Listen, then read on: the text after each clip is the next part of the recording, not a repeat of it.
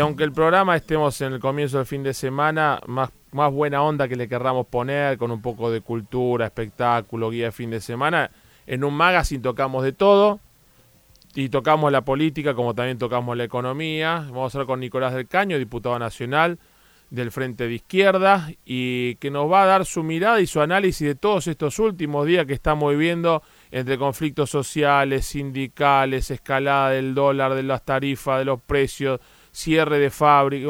Si uno lo pinta así, decir caótico. No sé si es tanto o si estoy exagerando. Nicolás del Caño, Mario Caira te saluda. ¿Cómo estás, diputado? ¿Cómo va?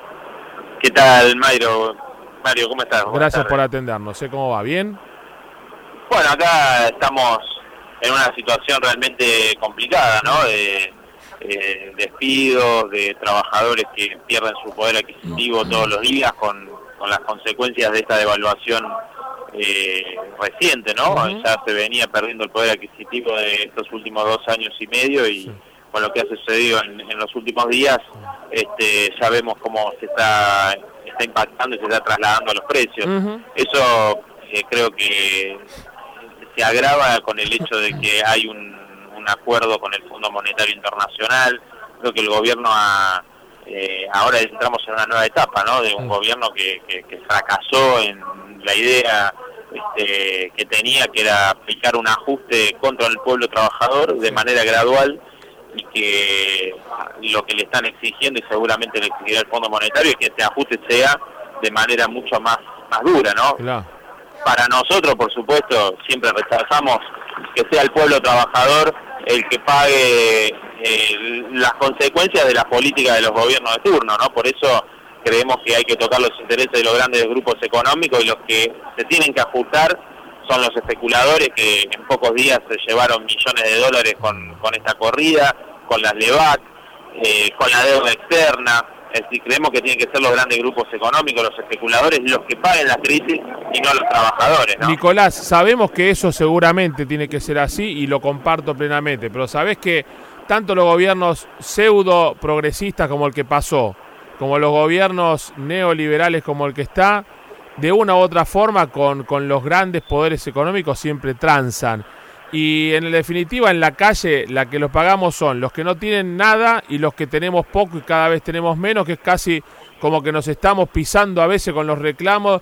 ¿Cómo hacemos para que de una buena vez se escuche la voz de los que no tienen nada y los que nos consideramos clase media caída casi a clase baja?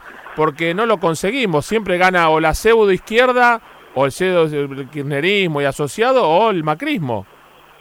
Mirá, me parece que acá hay que tener una claridad con respecto a que es muy importante lo que voy a decir, porque acá hay un montón de protestas, hay un montón de reclamos, y yo creo que el gobierno ha perdido muchísima credibilidad, ¿no? Eso lo dicen las propias encuestas que mandan a encargar desde el gobierno.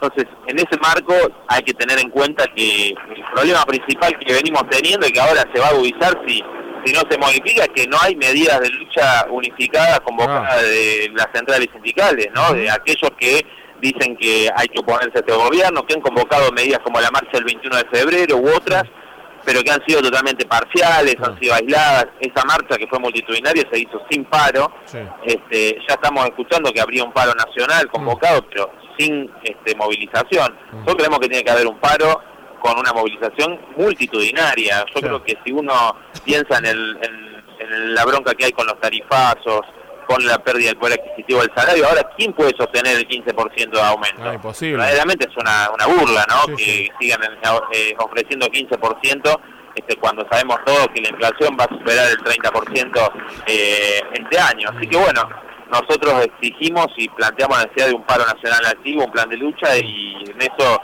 es nuestro apoyo a cada una de las peleas que dan los trabajadores y los sectores populares, ¿no? Bien. Nicolás, ¿tenés miedo que socialmente se desbarranque la cosa de...